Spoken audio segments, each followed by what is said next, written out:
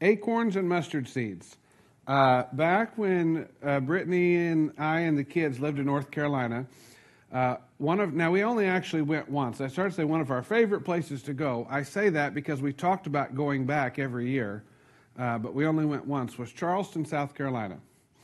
And in Charleston, South Carolina, we discovered this beautiful photo that you see here. This is the angel oak in Charleston, South Carolina.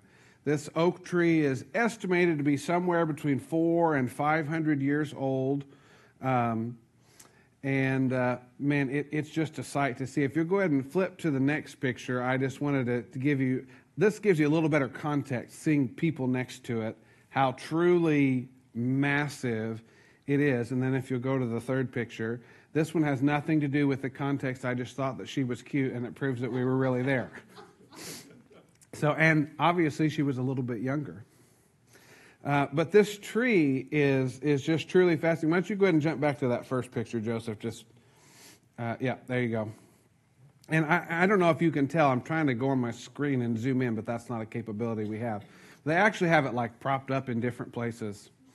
And I was thinking about that this week because the text that we're going to look at in a few minutes, in the Message, we're all familiar with the parable of the mustard seed. In the Message translation, it actually renders that story as an acorn, which I have brought with me. And just to illustrate to you this morning, something this small has within it the ability for something that massive. And that's where we're going this morning, is we're going to explore that idea of what is the Lord telling us about the kingdom when he shows us an acorn that can turn into a massive oak tree, and we will touch on the mustard seed as well too. And a mustard seed, you guys can probably see this acorn fairly well. A mustard seed would be more like this. Like you probably would not be able to see it unless you were to come up here. They're very, very small. And I'll talk more about the mustard seed in a moment, but let's go ahead and jump to the scripture. This is Luke 13, verses 18 and 19. We're going to do the Message version first, and then we'll do the New Living Translation here in a few minutes. Then he said, "How can I picture God's kingdom for you?" I love that phrase. What kind of story can I use? We've been talking about stories as Jesus using these made up, but stories connected to earthly things to help us latch on to heavenly realities. And so he's just sort of asking, how can I picture this? How can I share this? And what I want to point out before we jump into it is that none of these stories paint a picture of the fullness of the kingdom. Each one is sort of highlighting a different aspect or attribute. It's pulling things out, but you have to take them all together to get the full context. So when we talk about it's like an acorn that a man plants in his front yard, it grows into a huge oak tree with thick branches, and eagles build nests in it. We're going to try to draw out what Jesus is trying to say to us about the kingdom, but it's not a full picture. This is why he told so many different parables, because the kingdom is multifaceted. And so we're just going to sort of zoom in and try to pull out what Jesus has for us in this particular parable. And there's three things that came to mind. But before we get to the practical, let's also go ahead and read this in the New Living Translation. And then we'll sort of carry both of those images in our mind as we go. New Living says, "Then Jesus said, 'What is the kingdom of God like, or how can I illustrate it? It's like a tiny mustard seed that a man planted in a garden. It grows and becomes a tree, and the birds make nests in its branches.'" Now, we're not going to spend a lot of time on this part, but one thing I want to illustrate. So the Message, I believe, chose this imagery of an oak tree and an acorn because that's more cultural, fits more with our cultural context. In other words, that's native to where we live. We understand that. We can, most of us have seen mighty, maybe not quite like the one I had up there, but we've seen mighty oak trees, and we understand how large they get. Many of us have raked acorns out of our yard. We get that. Well, to go back into Jesus' cultural context, when he's talking about a mustard tree, it's actually not the kind of mustard tree that you would find here on our soil. It's actually more of what we would describe as a bush. It's very scraggly, and it can grow up to 15 feet high, and it can sprawl very wide. If you'll go ahead and throw that up, mustard trees in the Middle East would look more, and the resolution wasn't great on this picture, so I couldn't blow it up as big. But, that massive thing that birds and all kinds of things would come and nest in and live in comes from that tiny little, mustard seed. And I think one of the things that Jesus is trying to tell us, regardless of which illustration you use, it says in there that it grows into a huge tree and eagles or birds build nests in its branches. And we have to think, well, in order for there to be room for that, it has to be really big. And I think one of the things that when we dig into that is that Jesus is saying the kingdom, because he starts out, the kingdom is like this seed that gets planted and grows into this thing, and then birds build its nests. And I think what he's saying is the kingdom has room for everyone.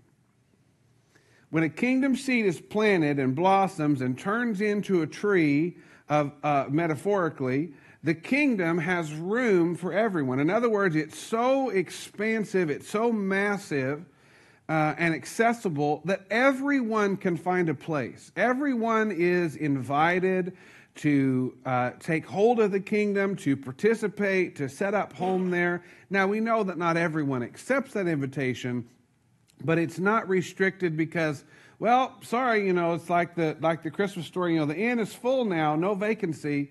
Well, the kingdom's not like that. Jesus is telling us that it is big, it is mighty, it has room for all of his children to come and make a home there. Very, very familiar passage. We're going to look again at the Message version of this. John 3:16, I think, illustrates this perfectly. This is how much God loved the world. He gave his Son, his one and only Son, and this is why. I love when he adds the why, right? So that no one need be destroyed. By believing in him, anyone can have a whole and lasting life. Now you notice there, he doesn't say so that no one will be destroyed. And be destroyed is just sort of a metaphor for what happens in the afterlife. That not being united with God for eternity is being separated from the source of life. It's the concept that we don't talk about a whole lot, but it's known as hell. And it is a place of destruction and death and all the things that the kingdom of darkness are about. But it doesn't say that no one will be destroyed, because he leaves the choice up to us. Whether we will accept his invitation, whether we will move towards Jesus. But he says he did this so that no one need be destroyed. In other words, Jesus' kingdom has made a way so that it's possible, if the invitation is accepted, that everyone can come into the kingdom. Jesus made his kingdom such that there is room for everyone. And just as it says here, by believing in him, or in other words, accepting his invitation to come into relationship with him, anyone can have a whole and lasting life. Anyone. Okay, now the next thing that I think that we would pull out of this story of the acorns and the mustard seed, it might seem kind of obvious, but it's that a kingdom seed, now of course we're just using this to illustrate, but a kingdom seed has potential for explosive growth. So when you look at this, and I know Dale has touched on this before, you can look at this another way. How many oak trees are in here? Well, you say just one because you plant it and it grows into an oak tree, but that oak tree then reproduces. And so in one way, you could say that there are actually forests of oak trees in this little acorn. And that is the same in the kingdom. When you plant a kingdom seed, when you show Jesus' love and kindness to someone by serving them, when you invite them to take steps towards Jesus, when you live your life in a way that demonstrates a life of worship and surrender, those seeds have the potential for explosive kingdom growth. In other words, those simple acts of obedience and living your life towards Jesus and the things that he calls you to, those things have the potential to plant kingdom seeds that will grow into something massive and incredible. Flip over with me, if you would, to 2 Corinthians 5, verse 20. It says, "We are Christ's representatives. God uses us to persuade men and women to drop their differences and enter into God's work of making things right between them. We're speaking for Christ himself now." That's another way of saying, again, we are his ambassadors. We are sent by him. And then it says, "Become friends with God. He's already a friend with you." Again, for us, the choice is on our end. God has already made his decision. He has already positioned himself, paid the price, made himself available, made it possible for us to have intimate friendship and relationship with him. That is settled in his mind. He is not looking at the humans across the globe and saying, yeah, I could be friends with that one, but I'm not sure about that one over there. And he's not sorting through us in that way. He has displayed his love and his heart in that he set forth a plan that he said to all of us, I am your friend. I am here for you. I have made a way. I have made it possible for you to enter into real life and to become, as we used to sing, an old song, friend of God. We have become his friend. But the instruction is there for us to become friends with him. So in other words, he has extended his arms. He has done his part. And we have the choice to respond to that invitation. But there's another aspect in here that in this scripture as well as in the parable that I want to draw out. It says that we are Christ's representatives. God uses us to persuade men and women. Now, I want to pause because you may have heard me say this before. Don't read that phrase, God uses us to persuade, and make the mistake that we can argue people into the kingdom. Because I've tried it and it doesn't work. I stopped trying it a long time ago because it didn't work. And as you know, the definition of insanity is doing the same thing over and over again and expecting different results. So I think Jesus has a better way. But when he's talking about using us to persuade men and women, he's not talking about arguing people into the kingdom. He's talking about bearing the fruit that we have because we're part of the kingdom. In other words, as I said a minute ago, living our lives in such a way that others are attracted to what we have a hold of. Not necessarily that everyone likes us or our personality. That's not necessary. I know some of us at times struggle with, have you experienced this where you find out that you've met someone and it just becomes apparent they just don't really like you. And for some of us, that's a real struggle. I want everybody to like me. I want everybody to think I'm cool and put together. Of course, I know that I'm not, so it's kind of a joke. But you want people to think well of you. Well, that's not, again, what he's talking about here. He's talking about building a bridge so that people can tap into the real life that we are living, that we're experiencing, in a way that attracts them or helps instill in them a desire to seek that which has made the difference. That's one of the things that I like to think about our relationship with Jesus, is that do we live our lives in a way that demonstrates Jesus actually makes a difference? We say that he does, and I think we believe it, but do the people around us see things in our life that make them go, Now, if I was that person, it probably wouldn't go that way, or I wouldn't feel the way they're. I just wonder, do we actually, with hearts full of faith, believe that Jesus makes a difference? Or is he just something that we just sort of add to our lives so that we can be good people? I've been there. I've slipped into that at times. But I think as kingdom people, we can have an experience, and we regularly do here, that Jesus is real. Like he's really, really real. Not only because we believe in him and we believe his word, but because he actually shows up. He does stuff. He meets us in worship. He ministers and testifies to our heart or to our spirit person that he is alive, that he is real. And so the thing that I want to draw out here as the third concept from this idea is that these kingdom seeds that we read about in the parable are planted by kingdom people. In the same way that this acorn has the multiplication potential of entire forests of oak trees, you as a kingdom person have that kind of potential. That it's not just that you can plant one seed and hopefully something happens, but that you will plant lots of seeds.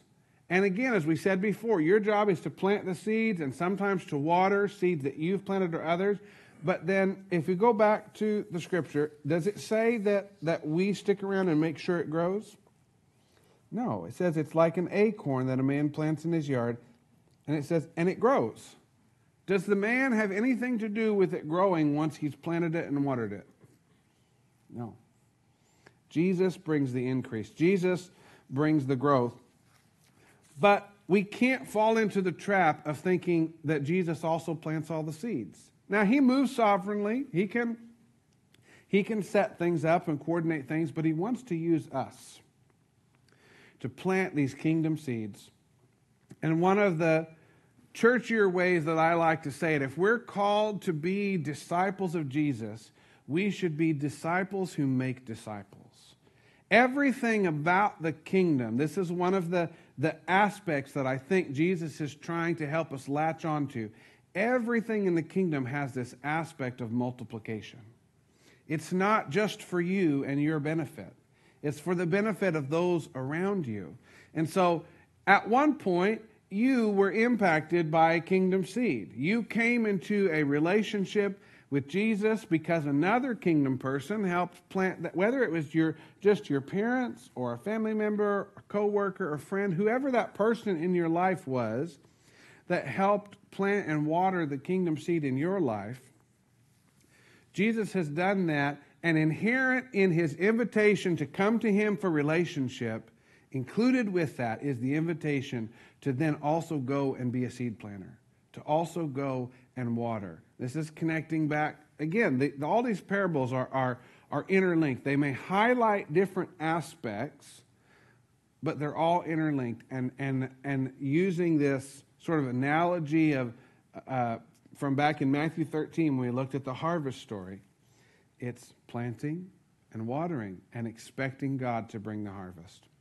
And so kingdom seeds are planted by kingdom people. Disciples of Jesus should just be inherent or second nature. Now, there's plenty of reasons why it's hard for us to do, right? I'm not saying that we don't have to be intentional. We actually do, because it's one of the things that the enemy doesn't want to happen. You know, he would be probably happy and for the most part leave you alone if you were to say, well, I have my faith and I believe in God and I know where I'm going when I die, and that's good enough for me. I'm just going to hold on until that time comes. Well, the enemy's probably not going to bother you too much if that's your sort of your attitude about it. One of the phrases that when Bob and I have coffee, we'll talk about this, and because it's prevalent in Christianity. We call it hunker in the bunker.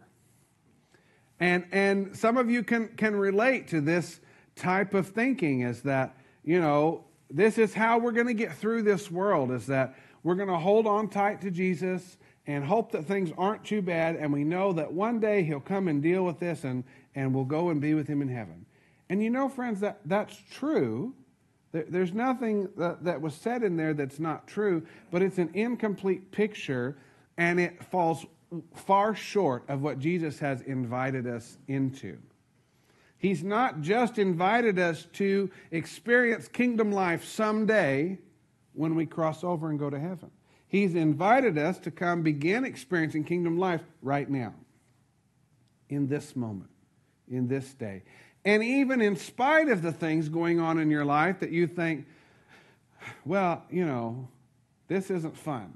or this isn't good, or this is hard, or that, again, those of you that are dealing with sickness or disease or chronic conditions, you think, well, this doesn't feel like the kingdom. Well, we know it's not yet fully come. Things are not yet perfect. We're moving that direction. We will see that again at that future state, but we can't miss the invitation that even in the midst of what's going on in our life today, Jesus' invitation is, come experience more of my kingdom. Come experience more of what I have for you so that you can give it away. And again, I just want to reemphasize this. If this moment for you in life is a moment of difficulty or of something not being right, that does not exclude you from Jesus' invitation to give it away or to water other seeds. Yes, it's good to ask for your own healing. It's good to ask for your own circumstances to change. I'm all for that. I'm not saying that you need to pretend that things are okay when they're not. I'm not saying that you need to ignore difficult things and, slap on a fake smile. But I'm saying even in the midst of those difficult things, you can respond to Jesus' invitation to show love and kindness and compassion and power to those around you, and he can still work. Whether your change comes in that moment or not, Jesus can, because that's how the kingdom works. It has the potential for growth, for expansion, for multiplication. And so we're going to continue the series next week and go on to another parable. But for today, I just want to remind you of these three things. The kingdom has room for everyone, and everyone means everyone. The kingdom has this potential for explosive growth, and kingdom seeds are planted by kingdom people. And the question for you this morning is, how are you responding to that invitation? There's actually a whole list of invitations in there. And I would gather that there's probably no one in the room here who hasn't at least taken that first step to enter into a relationship with Jesus. There could be online, and so that would be the first invitation that I would emphasize, is if you say, I know about this Jesus guy, maybe I've been, whatever your journey has looked like, but I don't know that I could say I have a relationship with Jesus. Like, I don't know if I could call him my friend, or rather he's more like this person that I know. Or maybe you don't even think of him as a person. And Jesus would say to you, the invitation's open. I've made it possible. I've made a way. And not only have I made a way, I have said, come. I'm offering you a specific invitation. I want to be, Jesus would say to you, in relationship with you. And you can do that today. You can respond to Jesus and say, Jesus, I want you to be in charge of my life. I've tried my way of living. I've tried a lot of different things, and it probably hasn't worked out so well for me. And so Jesus says, come try a different way. But even for those of us who have been in a relationship with Jesus for a short time or a long time, he's just asking you again. See, there's always fresh invitation. None of us have arrived, right? Like, being in relationship with Jesus is not like a fire insurance card or the Monopoly card that says get out of jail free. Like, that's not the extent of it. There's fresh invitation every day that Jesus says, there's actually more about me that you don't know yet. There's more about my ways that you don't understand yet. There's more about what I can actually empower you to do that you don't know yet. And so Jesus' invitation to you is, come, know me better. Remember the Christmas carol? Come and know me better, man. I love that. My wife's getting on to me because fall is her favorite, and I've already started watching Christmas movies. I love Thanksgiving. I love fall weather, But it's like, but if I wait till after Thanksgiving, there's not enough time to get all the Christmas stuff in. So that aside, Jesus is inviting us to come and know him better. And that can apply to all of us, because it's wherever you're at on that journey, there's more. And just when you think, and I'm speaking from experience here, just when you think, I've pretty much got this on lock, I've got this figured out, I'm doing all right, he pulls back another layer. And all over again, you're like, oh, Jesus, wow, I had no idea you were that good. I had no idea you could do that kind of thing, even though I've seen you do this thing and this thing and this thing. I've seen you work this miracle in my life. I've seen you heal this condition, but I never thought you would do that thing. You see, for most of us, if you're like me, when you heard this parable in times past, I mean, I'm not claiming to like bring anything new to it, but I'm just relating to how I used to read it and what I heard about it. It was primarily focused on relating the seed to our faith. And, it just takes, and that principle is true. Again, a little bit of faith can do a big thing. Little as much when God is in it. I'm not doubting that at all. But I think there's more.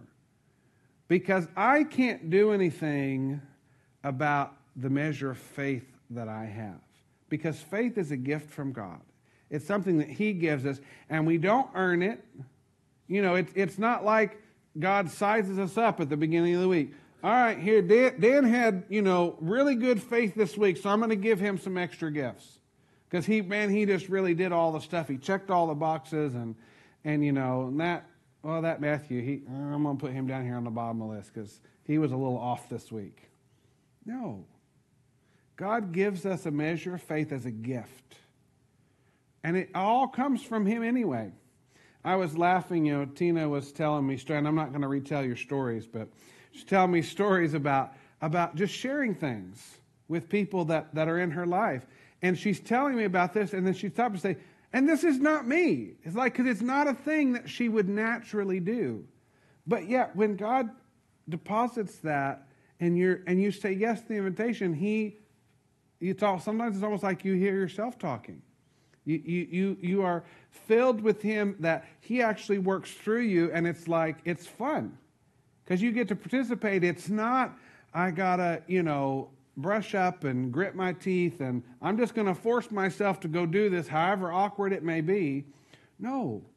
The way that the kingdom comes, the way that these seeds are planted is it's natural, because Jesus works through us.